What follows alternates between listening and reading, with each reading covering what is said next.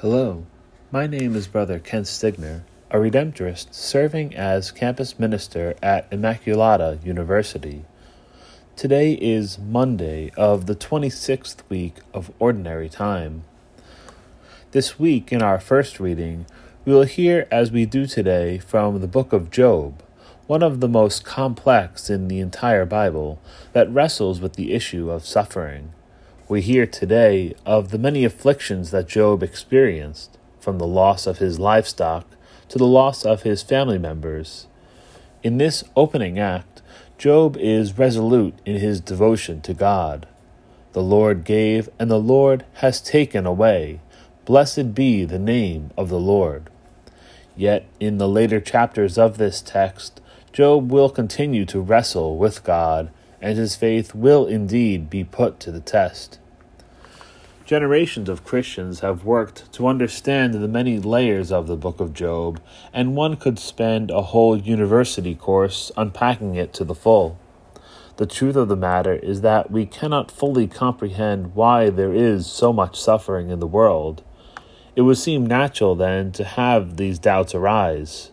We may want to ask, where is God in the midst of all this? Or, how could God allow such a thing to happen? Oftentimes, there is just no answer, and we can be left in a state of confusion and despair.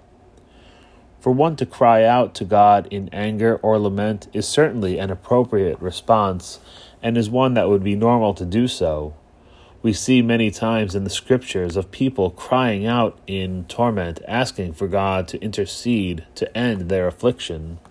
The Psalms, for example, provide us with many deep and powerful words directed at God on behalf of those in torment. So, too, from the lips of Martha and Mary, we can sympathize with their grief after the death of their dear brother Lazarus. For us, too, who are experiencing pain and sorrow, it is right and justified for us to cry out to God and at times express anger at God.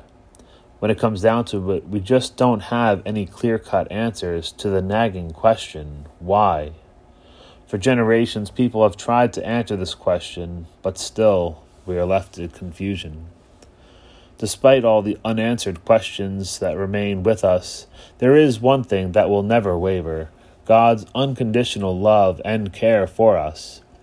In the pain and anguish that we experience, we can be assured, though, that God is with us through these trials of faith.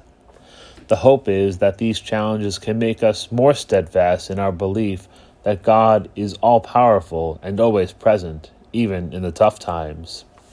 We pray, too, that we can be a light for others in their time of darkness, and be able to lift them up and be a caring presence when they experience their own challenges in the faith. May Almighty God bless us in the name of the Father, and of the Son, and of the Holy Spirit. Amen.